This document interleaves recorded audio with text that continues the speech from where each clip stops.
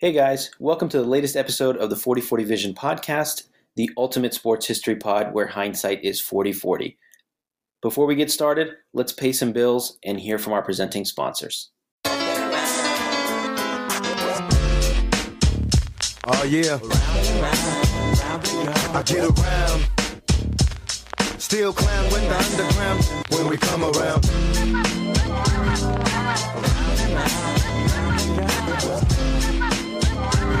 Stronger than ever. Back to get wrecked. All respect to those who break their neck to keep their the check, as though they sweat a brother majorly. And I don't know why your girl keeps paging me to tell me that she needs me. Cries when she leaves me, and every time she sees me, she squeeze me. Lady, take it easy. Hate to sound sleazy, but tease me. I don't want it if it's that easy.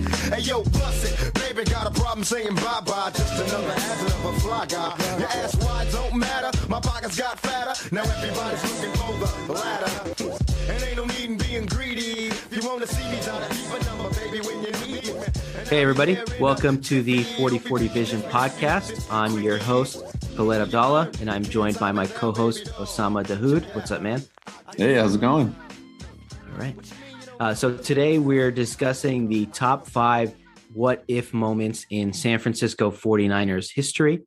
So the idea here is we're talking about real 50-50 coin flip type moments, not so much, pie in the sky situations. So the idea is we are talking about what could have been in some of the key moments in 49ers history. So this is a great pod for you NFL nerds and anyone that's into sports history. So I think without further ado, I think we can dive right in to number 1 on the list. So I'll pass it over to you, Osama, for the number 1. Yeah, thanks, man. This was exciting because I'm a 49ers fan. And a lot of this is pretty recent for the most part. The Niners have been a storied franchise with a lot of great quarterbacks. So a lot of this will be very quarterback heavy. But I do think that after listening, of course, this is our opinion, but after listening that you'll agree with a lot of these choices and how it would have been interesting to see if an alternate scenario played out. So my first one on the list is, what if the 49ers drafted Aaron Rodgers instead of Alex Smith? Now, Alex Smith did have a great season at Utah. He was the number 1 overall pick. Aaron Rodgers really wanted to be drafted by the 49ers. He grew up in California. He grew up a 49ers fan. He also had a good career at Cal Berkeley, but ultimately they passed on him because they thought he was arrogant when they interviewed him. Now, Alex Smith did have some numbers. You actually have those numbers, right? What were Alex Smith's numbers? I do. So I do remember reading that they did pass on him because they thought he was arrogant, which he is. I mean, as we've gotten to know Aaron Rodgers over the last almost 20 years, we kind of know what kind of guy he is. But there was a couple of other factors, of course. The first is that Alex Smith had an incredible junior season at Utah. He accounted for almost 4,000 yards. He had 3,000 passing yards, 35 passing touchdowns, 700 rushing yards, and 10 rushing touchdowns. So he was an incredible dual threat quarterback. He was kind of everything that you were looking for in the modern day NFL quarterback. He was an athlete. He had good size. He was accurate, and all of those things translated, to his pro career. So it wasn't like they picked an unknown or, a nobody type quarterback. He had a pretty good resume. And the other factor was, I think that a lot of teams were starting to get scared of the Jeff Tedford quarterbacks. That was a starting to become a theme, right? So there's a couple other guys that were taken early that were coached by the quote unquote QB guru, Jeff Tedford, guys like David Carr, Kyle Bowler, Joey Harrington. All these guys were top picks that ultimately flamed out. And people were starting to think, is Aaron Rodgers just another guy in that list? Is he another product of the Tedford system with some inflated numbers? And, he's a system quarterback. So that just to color the conversation as to why the Niners picked Alex Smith over Rodgers. Yeah, that's a good summary. never believe any of the other reasons except that the brass thought he was arrogant. That's how I'm always going to view it. It's just poor judgment. It was arrogant. We don't want an arrogant quarterback here. We are the franchise of Montana. No arrogance here. So, I mean, coincidentally, they had a shot at him last summer, too, in the summer of 2021. They could have just traded for him, but they traded the farm for a rookie that I'll probably end up mentioning that a couple of times, the Trey Lance thing. So he played against the Niners 12 times. He played in all 12 games, which goes between 2009 and 2021, which shows how healthy he's been throughout his career. And he played 5 different quarterbacks in those 12 games. Alex Smith, Troy Smith, Colin Kaepernick, Nick Mullins, CJ Beathard, and Jimmy Garoppolo. Now, he vowed to always play really hard against the 49ers. He wanted to prove a point that his favorite team should have drafted him. And the funny part is he went 6-6 in those 12 games against the 49ers and 0-4 in the postseason, which is really the more jarring part of this. He lost to Alex Smith a couple times. He lost to Colin Kaepernick. No, Alex Smith once, Colin Kaepernick twice.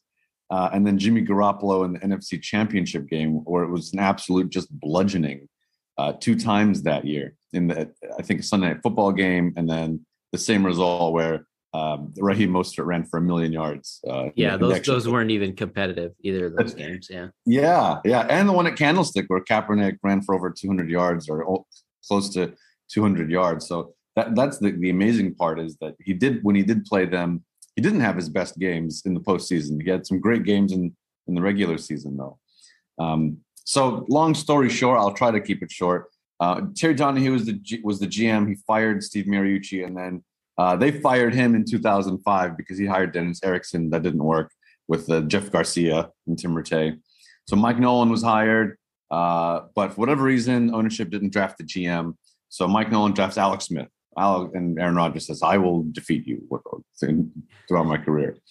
And now, to be fair, the quality of their draft picks were really quite good. They drafted Frank Gore in that time period, Patrick Willis, Vernon Davis, Michael Crabtree up until the end of that decade.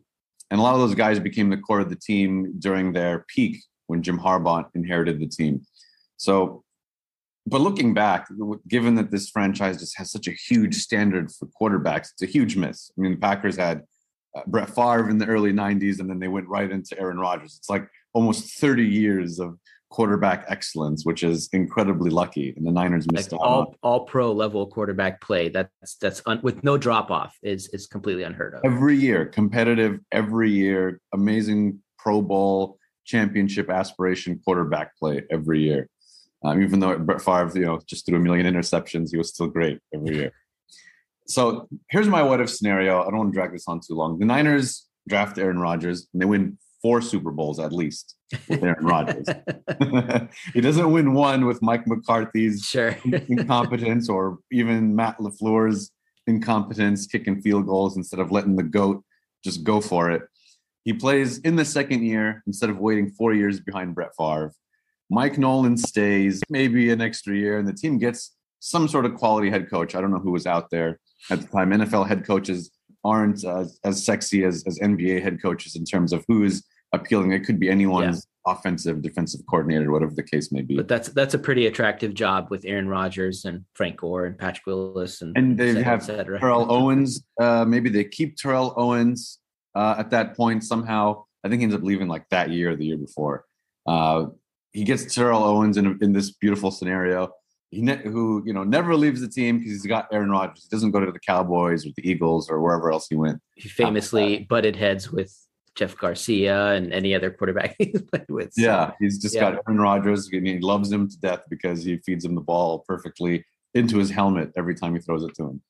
And he also doesn't go through this 49ers boogeyman buzzsaw that thwarted him 4 times in the postseason. The Niners always famously had, as a kid, I used to cry. The Niners lost to the Packers 3 years in a row in the postseason in the mid-90s. So this doesn't happen to him. He loses just one time like he did in our reality to Russell Wilson, like he did in Green Bay in 2014. But he still beats Pittsburgh. He beats New England instead of Seattle playing and losing to New England. And Jim Harbaugh wins 2 Super Bowls with Aaron Rodgers. So things play out a lot differently if he just comes home to San Francisco. And I think that if he had come this season, it would have been an amazing season, given how Jimmy Garoppolo threw a pick in every game this year and they lost those games. Rodgers has been amazing this year at like 37 years old, 38 years old.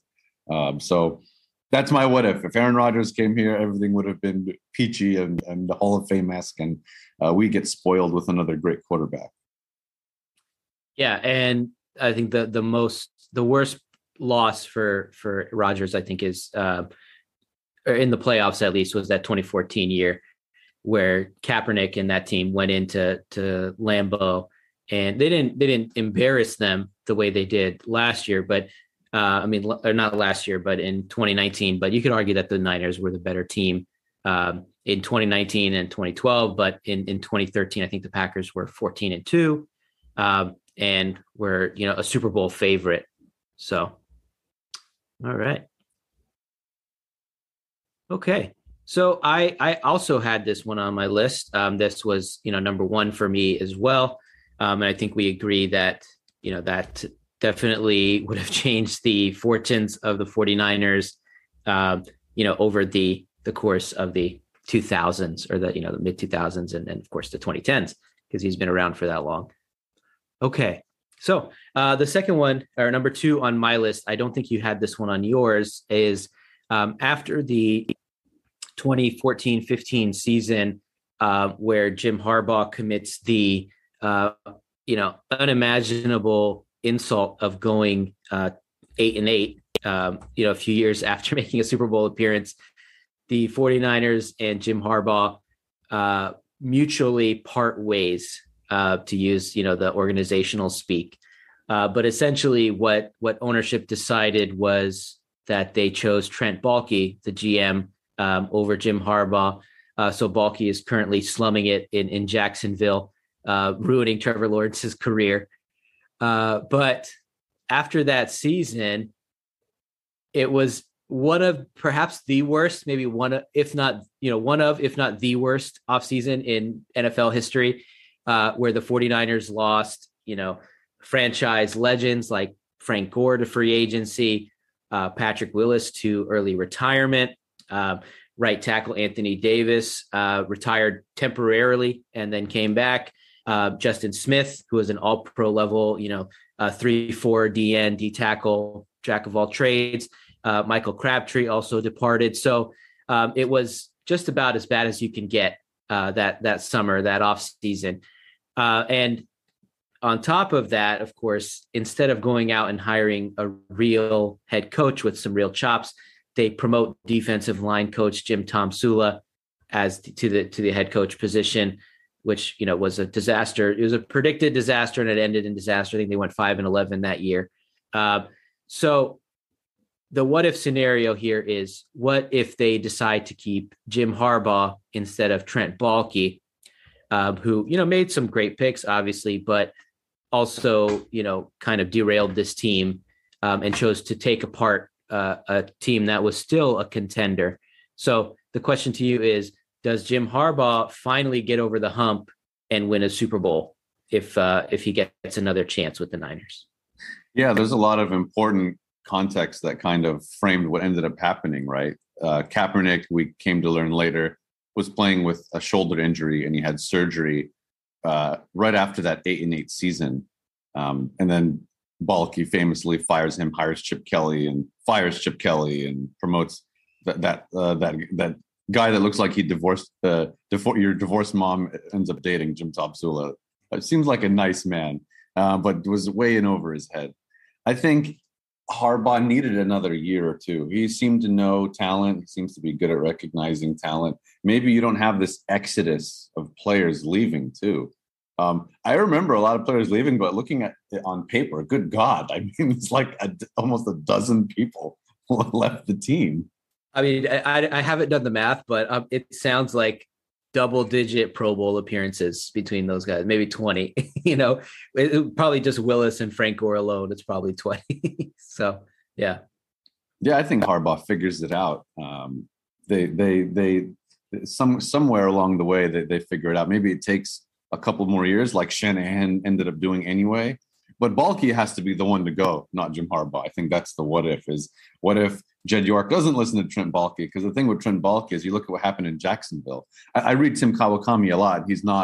Was not a fan of Trent Baalke and how he handled everything and how Jed York favored Baalke. Is kind of like what we talked about in our Warriors episode, that Don Nelson would survive the apocalypse. Trent Baalke has survived the apocalypse, and Urban Meyer is gone, and Trent Baalke is still there.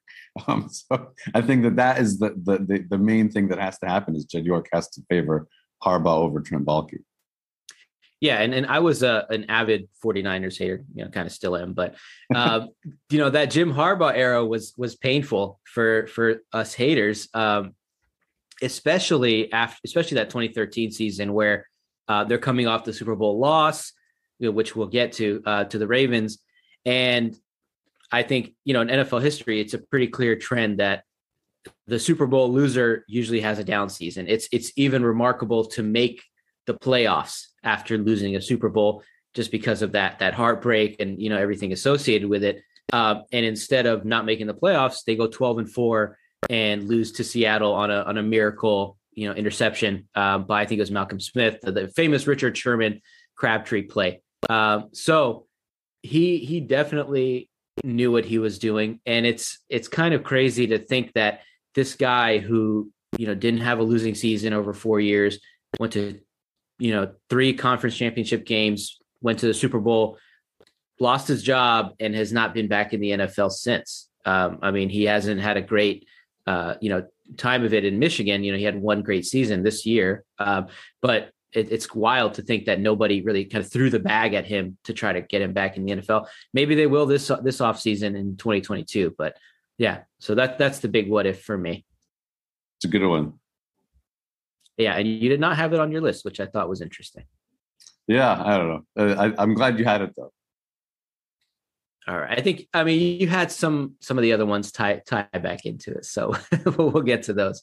All right. So yeah, I'll pass it back over to you for your number 3. So my number 2 is. Or sorry, your number 2. I'm sorry. Yeah, all good. My number 2 is Steve Young's concussion. What if Steve Young didn't retire immediately after the concussion that he decided to retire after getting in 1999? So I remember this game vividly as a kid. Joe Montana's retirement ceremony of his jersey number on a Monday Night Football game against the Cardinals. Someone on the Niners, I forget who, misses a block on Aeneas Williams, Hall of Famer, who played for the Rams and the Cardinals, just cracks Steve Young into oblivion. He gets a concussion, and then he decides to preserve his health and retire. Now, it's pretty cut and dry. It was his 7th concussion. At the time, I remember it only being his 2nd or 3rd, but after going back and looking into it, I read his book, and he had 7 concussions in his career. So some of them probably just weren't widely reported, right? Yeah. And given the way he played, right, he kind of before Cam Newton, Steve Young was barreling into the opposing team's defense, and he was an excellent runner, one of the best in quarterback history, easily. Yeah, his rushing numbers are still getting, his records are still being broken now, which shows you how long they've held up, which is pretty crazy in this era or compared to that era in the NFL. Yeah. So what ends up happening is he retires. He still had some good years in him, for sure. He retires, but what if? Because when he retired, he noted that the Broncos offered him the starting job. They had just come off of going back-to-back with John Elway. John Elway retired off into the sunset gloriously on a white horse. Terrell Davis, I believe, leaves that year. So they're like, well, we just had Elway for 15 years. Hey, Steve, I know you're thinking of retiring. Do you want to come here? And he goes, no, I'll just retire. It's okay, my health. But what if Steve Young shamelessly says, you know what? Fuck it. I'm going to play for the Broncos. They're really good. The Niners were okay that year. They had a really young Terrell Owens. They had a wide receiver core that was really elevated by his quarterback play. He goes to Denver, wins one more championship, and then shamelessly again retires into the sunset as well and goes, you know what? It's not going to get any better than here.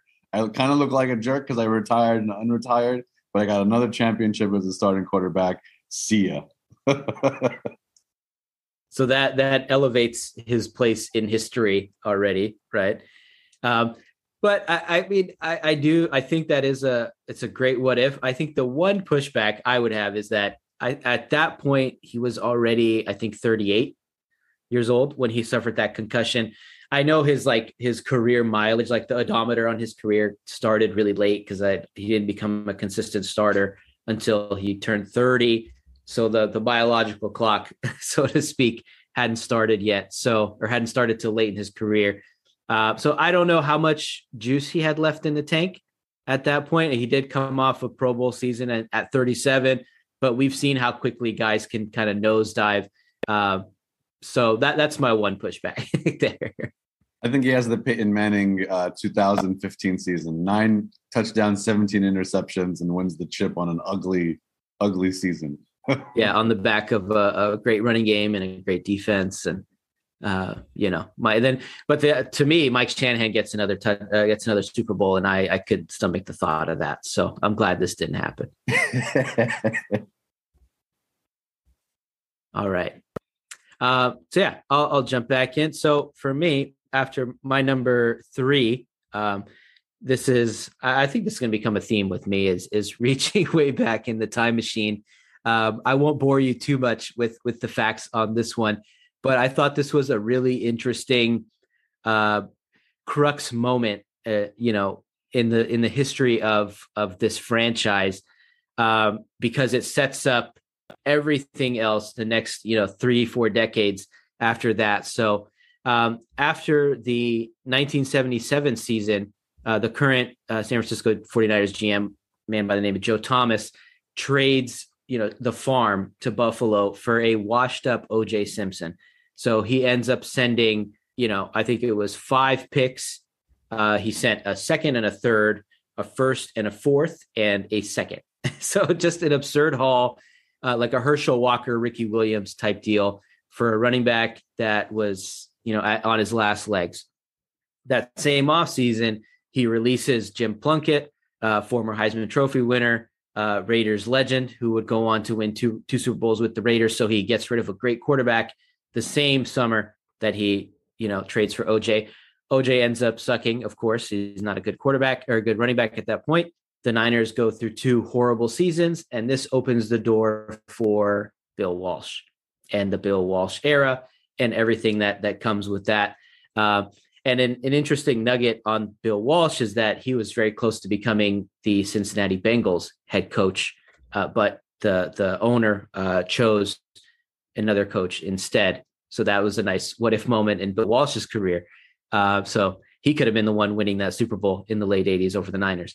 So that's a little historical one. I don't know if you had any thoughts on this one, because this is way back in the time machine. Yeah, I know that OJ came home to play in San Francisco, but I wasn't familiar with where he was at in his career in terms of his form. His seasons weren't amazing. Like you said, he was washed up, but the Niners were also not a great team either. So I attributed some of that judgment to maybe the team wasn't that great, in addition to a running back with a lot of miles on him. Yeah, he was coming off a 7-game season where he rushed for 550 yards and no touchdowns. Yeah, he rushed for 100 yards though in 5 games. It's amazing. I mean, I guess it's just he was a 30-year-old running back in the 1970s, so he wasn't going anywhere. So I know you did not have this one on your list, so I'll pass it back to you for your number 3. So they don't trade for OJ, then maybe they have a shot at maybe a little more success, is what you're saying? Yeah. So the what if scenario is, what if they don't trade for OJ? Then they don't end up with Bill Walsh. They don't get Joe Montana. They don't get Steve Young, et cetera, et cetera, et cetera. They don't rule the 80s. They just basically it's kind of like the Warriors one with, if they trade Steph, it's kind of the opposite scenario. Yeah. It's like a massive failure by an incompetent GM sets up, 20 years of success. So who knew? Yeah. It's amazing. It's poetic. So thanks, OJ. Yes, thank you, OJ, for phrasing. Careful phrasing. Yeah, so my number three is, what if the 49ers drafted or signed Tom Brady, because they had, similar to Aaron Rodgers, two opportunities to do this. They had a shot at him in the 2000 draft and the 2020 offseason. And it's just funny how many connections there are in this one too. He's from the Bay Area. He grew up here. He went to Sarah High School, an old boys private high school in San Mateo. There's a big failure in not signing him in retrospect, because the Niners did draft a quarterback in the 2000 draft in the round after Tom Brady. That's the hilarious part. He was drafted famously in the 6th round. He was the 199th overall pick of the draft. They ended up drafting Tim Rattay in the 7th round. And the reason why is they actually had a 6th round pick. They traded it to the Chicago Bears the Bears traded for the Niners 6th and 7th round pick. And the Bears ended up wisely using that pick on wide receiver Frank Murphy. They waived him in August. They didn't even keep the damn player. The Niners draft Tim Rattay. The Patriots get who we now know is the greatest quarterback ever. So miss out on the hometown boy. They also miss out on him again after his contract expires with New England. He was a free agent, so you didn't have to give up anything for him. They look at him and go, we're good. Keep Jimmy Garoppolo, who had been hurt a couple times already. They know who the guy is. They don't trade for Brady. They have a poor season after that, riddled with injuries, especially to the quarterback. He wins a Super Bowl the year he's signed, with a good set of receivers and a good championship, a good defensive championship. So they miss out on him drafting him. They miss out on him as a free agent. So I have two what if scenarios for this because of that. Before I go into them, do you have any thoughts on this so far? So the draft one, it's like, what if any team had drafted him, right? I mean, it's just such a remarkable story. It's not just that he was like a 2nd or 3rd or 4th round pick. He was, a 6th round pick. So that you could use that for every team, but they're the only ones that he had that, local connection. He's a Niners fan growing up, et cetera, et cetera. But so was Jared Goff. So you don't necessarily draft the guy that's a fan of your team growing up. But the bigger one, of course, is choosing Jimmy Garoppolo over him. A couple off seasons ago, I think it seemed like a pretty clear-cut scenario. Some of the rumors were, they would send Jimmy back to New England for a low-round pick, 3rd or 4th, basically just to get off his contract. And New England was reportedly, more than happy to take Jimmy G back because they know the guy and they knew what he was capable of. They probably felt that they could get the best out of him. And I don't know if necessarily Brady elevates that Niners roster the way he does with, Tampa Bay, who had, an incredible, list of offensive weapons. But at the same time, he also brings some talent with him. People follow the GOAT. They want to ring chase. He gets, maybe not Antonio Brown, but he brings Gronk with him. And just imagine an offense that has, Rob Gronkowski and George Kittle terrorizing linebackers and safeties. So it's an interesting thought, and they very well could have been, one of the favorites in the NFC, and they probably would have been with Brady. So, yep, 100%. I agree with that. That was a mouth-watering combination, because Gronk would have followed him out of retirement just to block for him anywhere. Basically anywhere that wasn't New England. He's like, I'll come out of retirement, stop doing wrestling, and I'll come play football again. Yeah. So I have two what if scenarios. I think if they draft him, it's hard seeing them winning 6 Super Bowls. I just think that's just a freaking freak show of an event. He was pretty raw early. He benefited tremendously with that legendary defense with Willie McGinnis and all those other menacing Mike Vrabel and all those just menaces that they had in the 2000s. Young quarterbacks don't usually inherit, a top 5 defense of all time. As soon as, I mean, they stopped the greatest show on turf the first season he played. It's just incredible. Unless they're like Ben Roethlisberger or something. Yeah, maybe you're Ben Roethlisberger. Yeah. So he probably takes a few years, but he does have possess that greatness in him. So it takes a few years. And he wins 3 Super Bowls with the 49ers, but I don't know if they keep him. But he wins 3 somewhere along the way. He also gets Terrell Owens, by the way, in his like second or third year in the NFL. So before waiting until 2007 to get Randy Moss, his first elite wide receiver, he get a Hall of Fame level, amazing top wide receiver. He gets T.O., who's also in that pantheon of greatest wide receivers from the get-go. So that would have been fun. Now, the second what-if scenario is the Niners just sign him and they trade Jimmy G away. A hilarious full circle connection given their New England days with Jimmy and Tom Brady. It would have been a lot easier than trading away the farm for Trey Lance, who's only made 1 start and is going to make his second tomorrow at the time of this podcast. So you get a Brady that still evidently has some good years left in his 40s. He's playing in the Bay where he grew up. The defense is really good. They replicate Tampa Bay's first-year success, and they win an additional second Super Bowl as well. I mean, it's hard to argue against that. We could have maybe made the case if he hadn't won a Super Bowl in Tampa, basically taken a wild card team and made them into the best team in the NFL. So yeah, it's hard to argue against that. And the irony is, I think a lot of teams, or a few teams, reportedly passed on signing Tom Brady. I think Tennessee was reportedly in the mix, and they chose Ryan Tannehill, which is like a double insult because Mike Vrabel, built his career as catching touchdown passes from from Tom Brady, in addition to being an incredible linebacker. But yeah, it's an interesting thought, and I think if you're the 49ers, especially if the Trey Lance era doesn't go well, I think you look back on it and wonder, we could have had the GOAT on our team for a few years and then, started the rebuild process, kind of later in the Shanahan Lynch, a contractor experience. Yep. Agree 100%. Okay.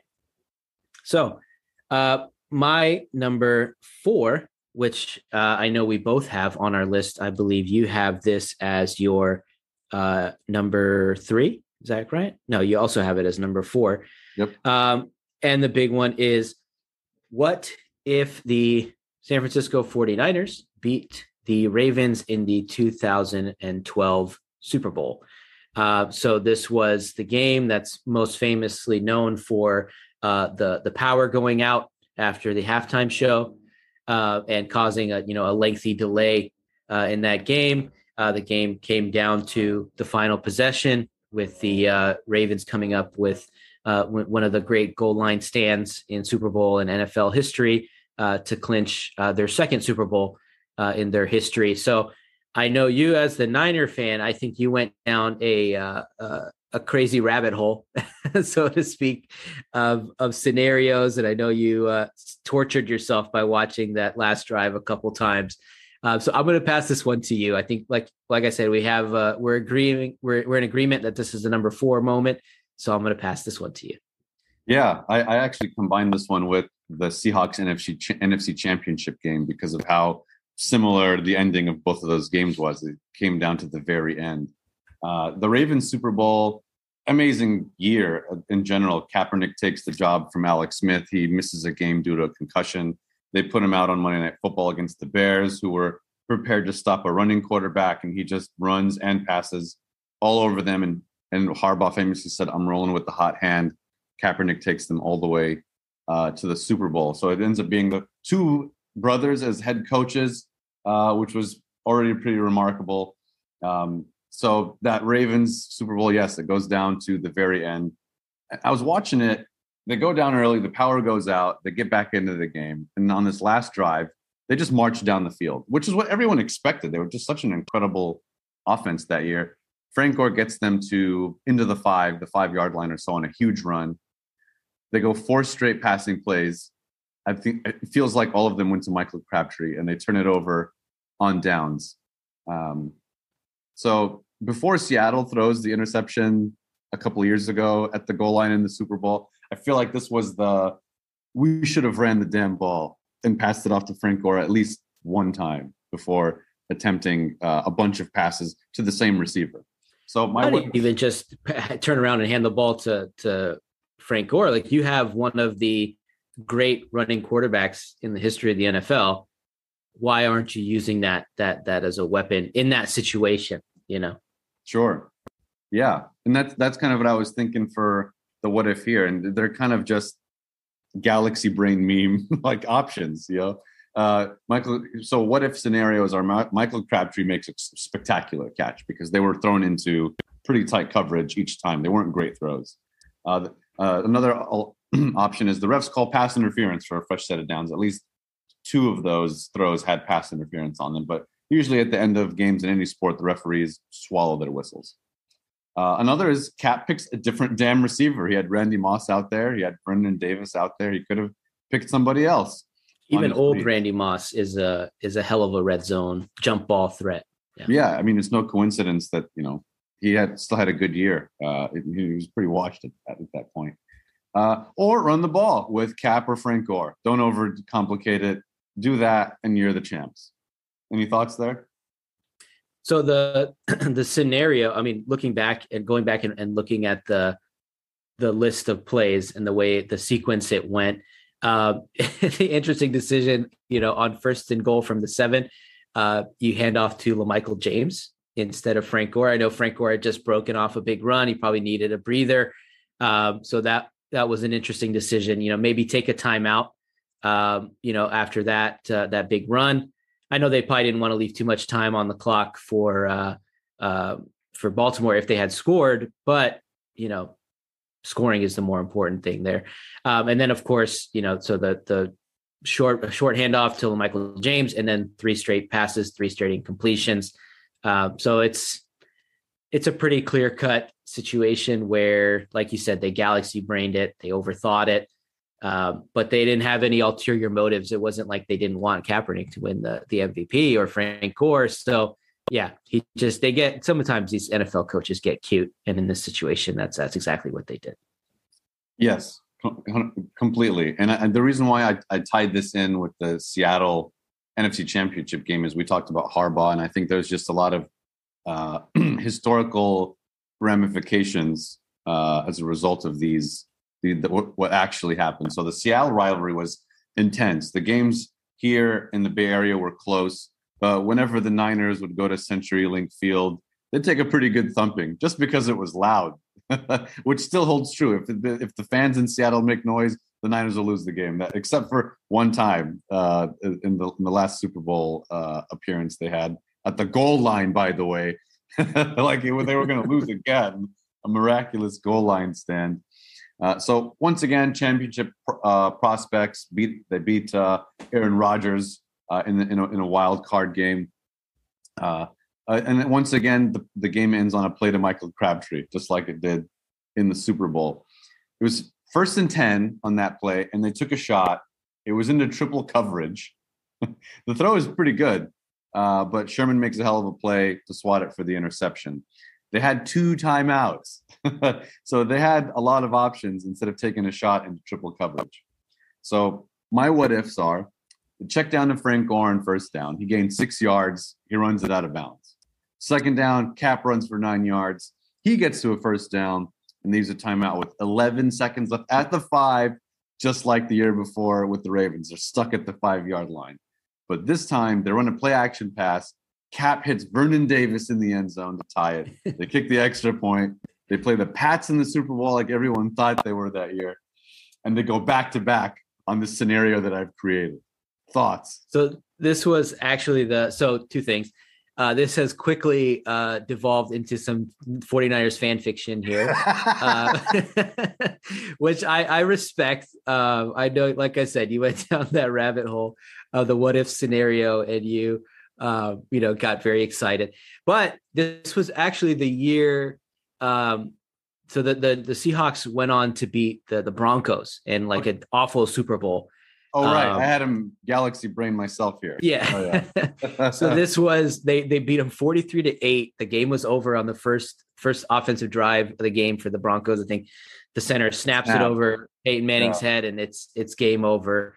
There was a safety. It wasn't a game over, but it was just a complete bludgeoning by the Seahawks. And to touch back on the rivalry that these two teams had, I think what made it a really great rivalry is that these two teams were such a mirror image of each other. And it was, like they say in boxing, styles make fights. And they had the right style. It wasn't like the Niners were finesse and the Seahawks were, the aggressive team. It was two, power running teams with mobile athletic quarterbacks, incredible defenses with, big physical linebackers and safety. It was basically, like I said, the mirror image of each other. And that's what made these games so exciting and thrilling. Even like I said, as a Niners hater, and a Seahawks bandwagoner at the time, made those games so great. And I think you can, with a pretty good degree of confidence, that if they beat Seattle, they do the same thing to Denver. They just wash Denver. If I'm not mistaken, they had played Denver that year and beat them, but I'll need to double check that. But yeah, so that's a good one. And then, of course, if they win that Super Bowl, even after losing the Baltimore one, Jim Harbaugh's not going anywhere for a long time. Exactly. And that's kind of the legacy portion of it. Winning does so much for everybody. Look at, Mike McCarthy, John Harbaugh, who still has a job. I'm not saying that he's a bad coach. Mike Tomlin, also not a bad coach, but winning does a lot. Even if you're Jeff Fisher, I think had like a couple of good years and he stuck around forever. So winning just does a lot for a coach and for a quarterback. Look at, how Trent Dilfer, Flacco himself, Nick Foles, Troy Aikman, you look back in retrospect, was a good quarterback, but you could look at some of the numbers guys put up now and it wasn't much. So winning just does so much ultimately. Not a knock on Troy Aikman again. Don't kill me, anyone listening. Winning just get Cowboys fans mad at us. Is what I'm trying to say. He was great, okay? He was great. So anyways, what it could have meant for Cap and Harbaugh is, just an amazing duo together, having a 2-year run like that where they win one or two championships. As long as you look good in losing, or if you win, you're immortal. You're in that upper echelon of history. So for Harbaugh, he doesn't get fired, does whatever the hell he wants instead of Balky. And then for Cap, maybe even if he gets hurt, they keep him because of what they believe he can do. And you saw what happened when he started kneeling, and what that ended up doing is winning just gives you more credibility, even if you aren't credible. He wasn't the perfect messenger for that, regardless of how great he was. But as a winner, that just changes how people view you. You can't make that argument that he's washed anyway. He had a bad year because he didn't have a great year when he was. Because of the injury and during that stuff, he had the injury. Yeah. If you're great. Again, winning always softens all of that stuff. Bill Russell, when he was in his civil rights movement, no one could say shit to Bill Russell or Jim Brown. They're immortals, regardless of how anyone felt at the time about what they were doing. They're immortals because they were great and they won. Jim Brown didn't win. It was just amazing. He was the best running back in the NFL.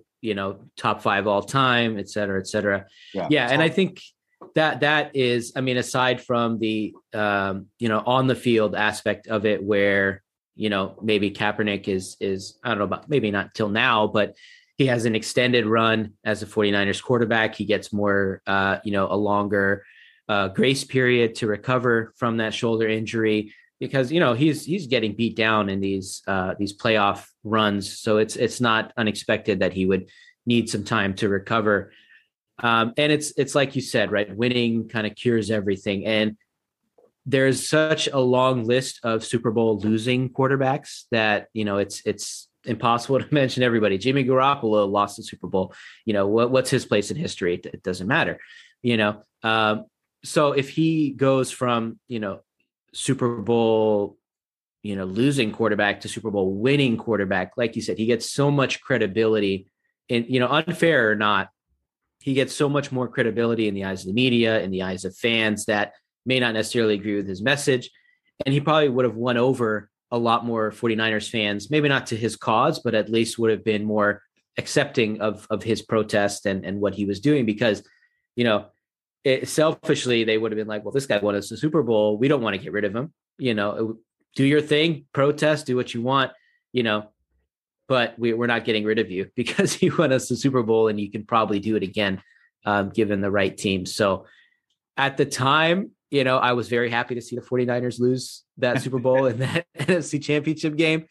But I think, given the cost, and the impact it's had to Kaepernick's message, I would gladly have accepted a Niners Super Bowl for his message to stick and to, expand its reach. Yeah. And ultimately the wild card what if outcome of that is he just still has a job. He doesn't get exiled from the league, regardless of what you feel about this particular thing. Is the idea is he just keeps playing. It does. That's kind of the gist of it. Yeah. Whether it's San Francisco or anywhere else, Yeah. He is there's so many guys like him now in the NFL, making a living. You see Josh Allen, you see the Kyler Murray, Lamar Jackson, all these guys that are not run first quarterbacks, but it's like, running is kind of option 1A or 1B.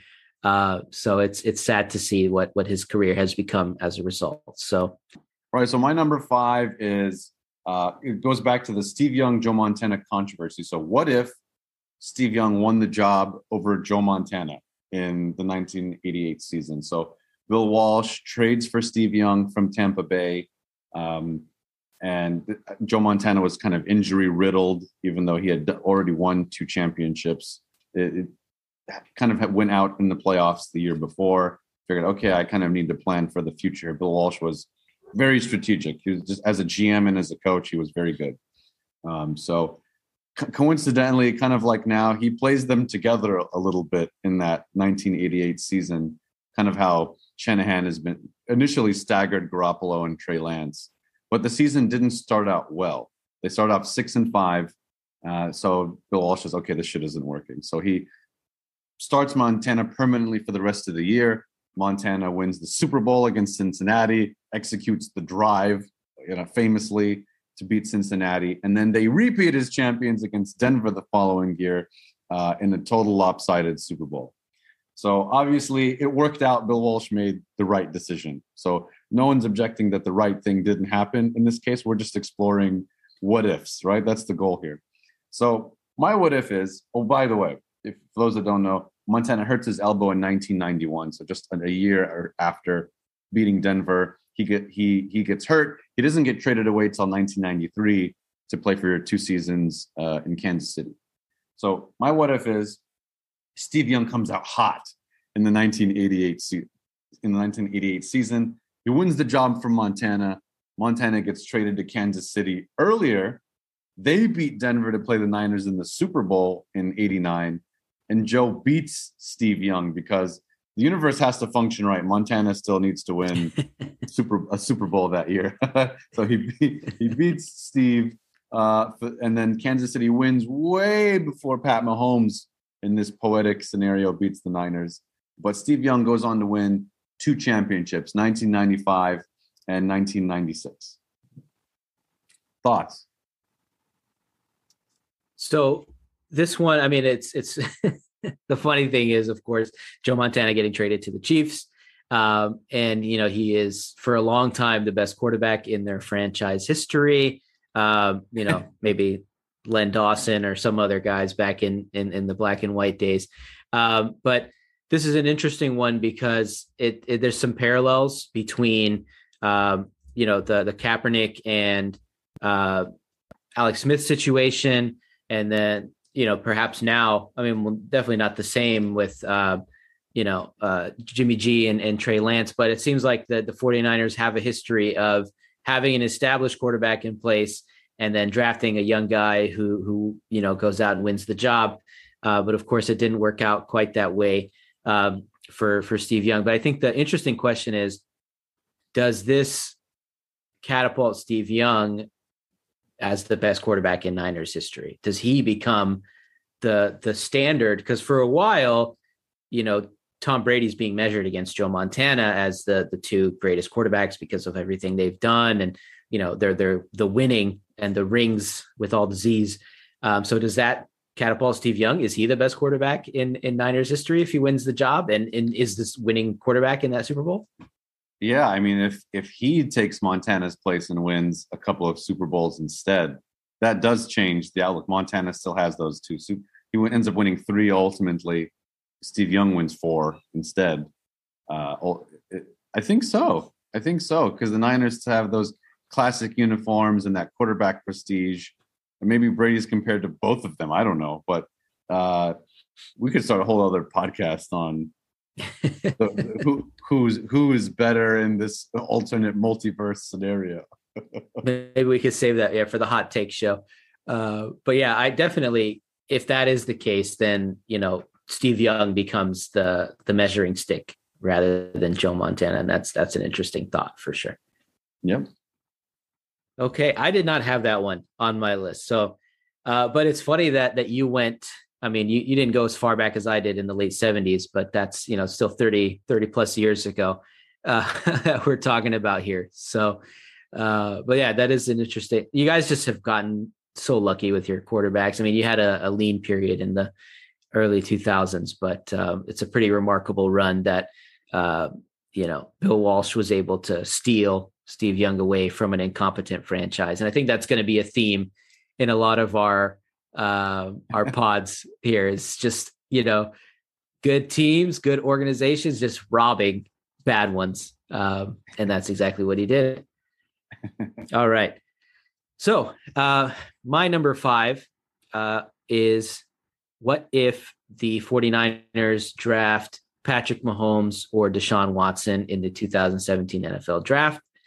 So to color this, this kind of ties into our number 4 about beating the Ravens and the Seahawks in the NFC Championship game, because they choose to basically move on from Colin Kaepernick after a poor season where he was dealing with injury, and they go into the 2017 season with Brian Hoyer as their starting quarterback and end up choosing Stanford defensive tackle Solomon Thomas. And the funny thing is they draft him and they choose to play him out of position. So great job, 49ers. But they have had a great track record of drafting defensive linemen. So it's, you can't win them all. You get DeForest Buckner and Eric Armstead and Nick Bosa. And then, the ugly duckling, so to speak, is Solomon Thomas, who's having a bit of a resurgence with the Raiders. But to go back to the question, the skipping on Patrick Mahomes, sure, I get it. A lot of teams had him as a late first rounder, early second round.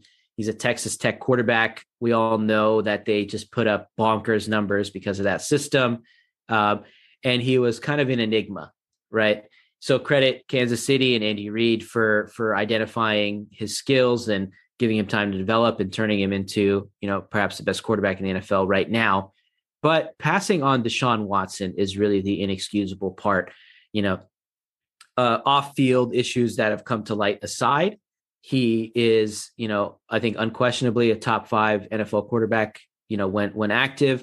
He was coming off a season, where he combined or accounted for 5,000 yards, 50 total touchdowns, and turned Clemson from kind of an also-ran into a perennial contender for the college football championship. So I think the saving grace here is at least they didn't draft Mitchell Trubisky, which would have been an even bigger disaster.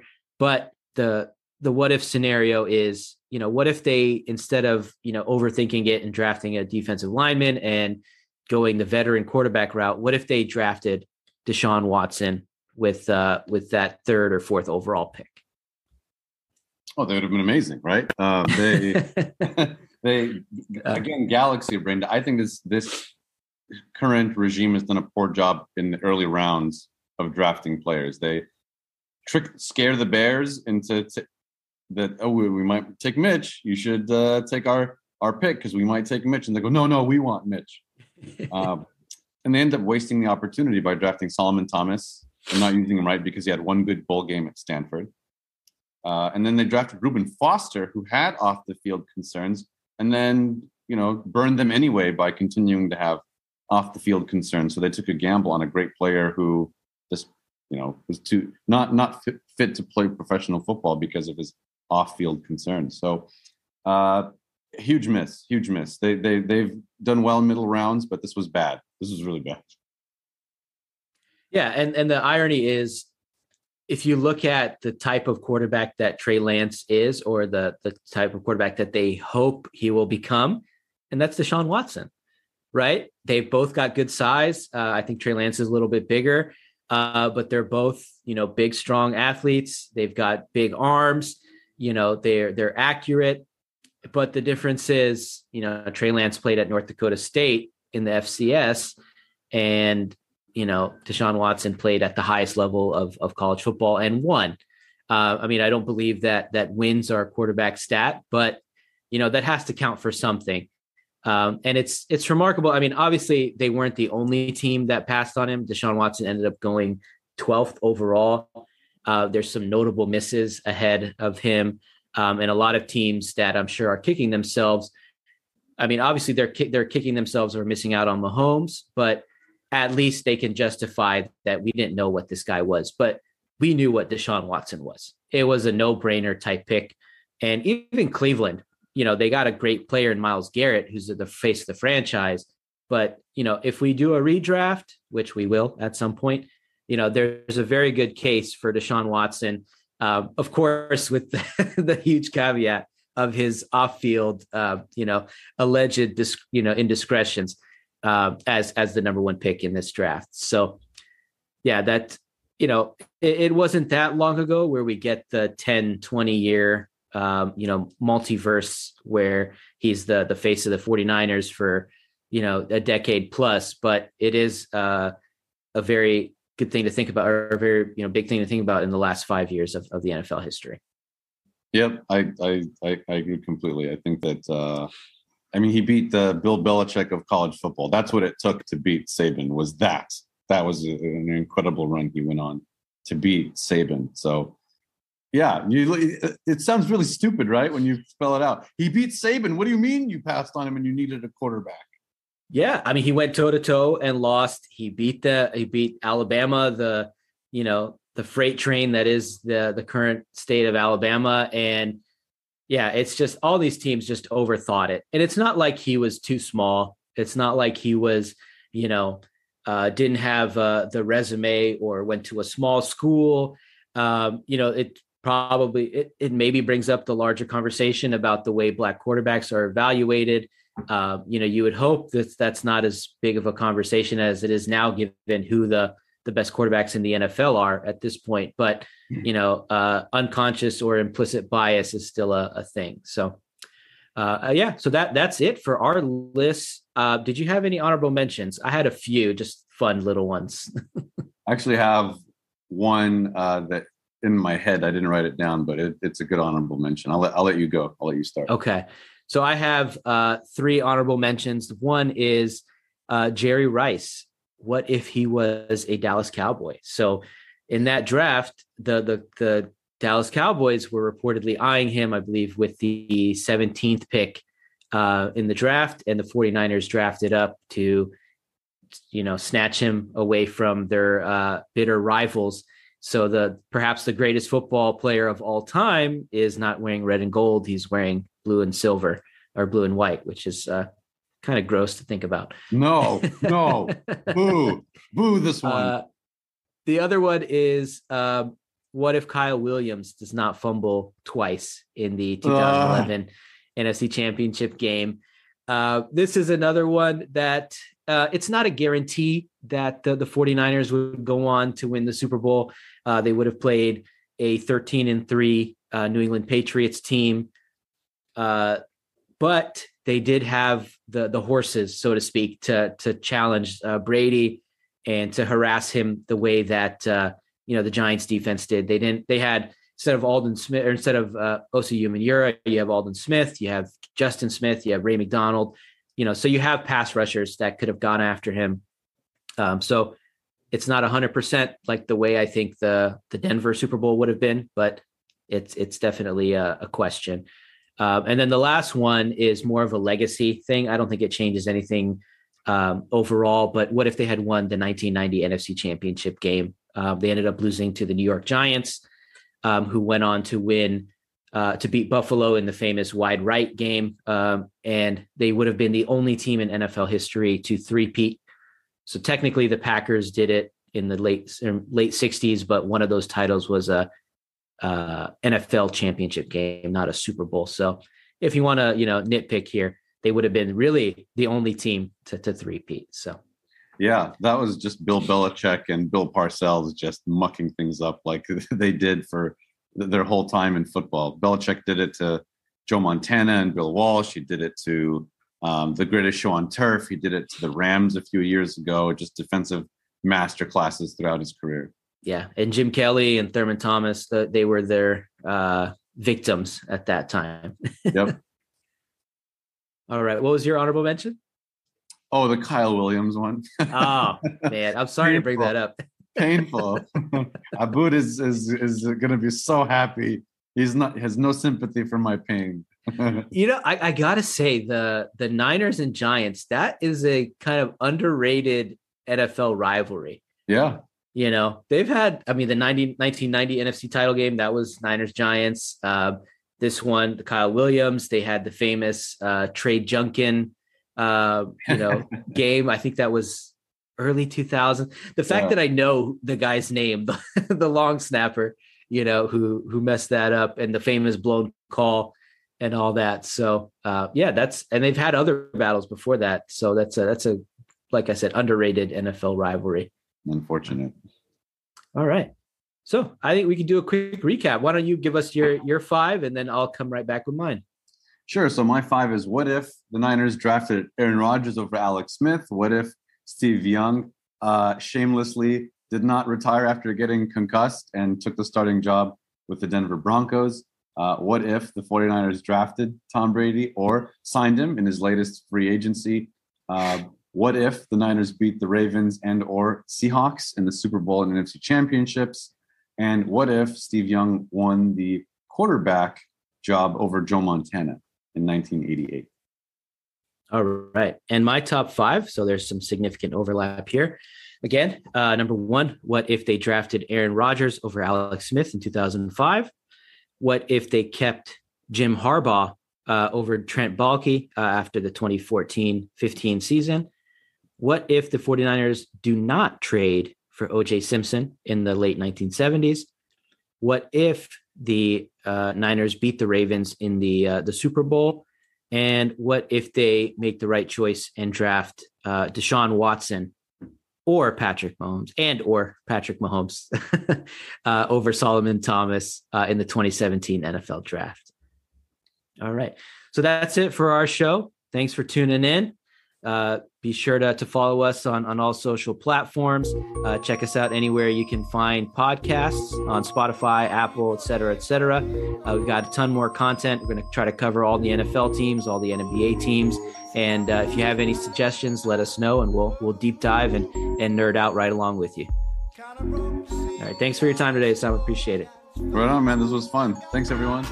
Player, give me some brew and I might just chill. But I'm the type that like to light another like Cypress Hill. I still do be spit loogies when I puff on it. I got some bucks on it, but it ain't enough on it. Go get the S-T-I-D-E-S. Nevertheless, I'm hella fresh, rolling like a cigarette.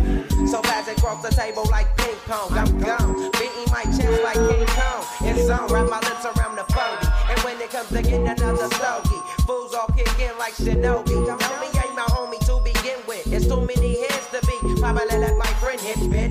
Unless you pull out the fat crispy $5 bill on the real before it's history. Cause fools be having them vacuum lungs. And if you let them hit it for free, you hella dumb. I come to school with a Taylor on my earlobe. Avoiding all the flick teasers, skeezers, and weirdos. Got me throwing off the land like where the bomb at. Give me $2, you take a puff and pass my bomb back. Suck up the like a Slurpee. The serious bomb will make a nigga go delirious like Eddie Murphy. I got more growing pains than Maggie. Cause homies snagged me to take the dunk out of the bag.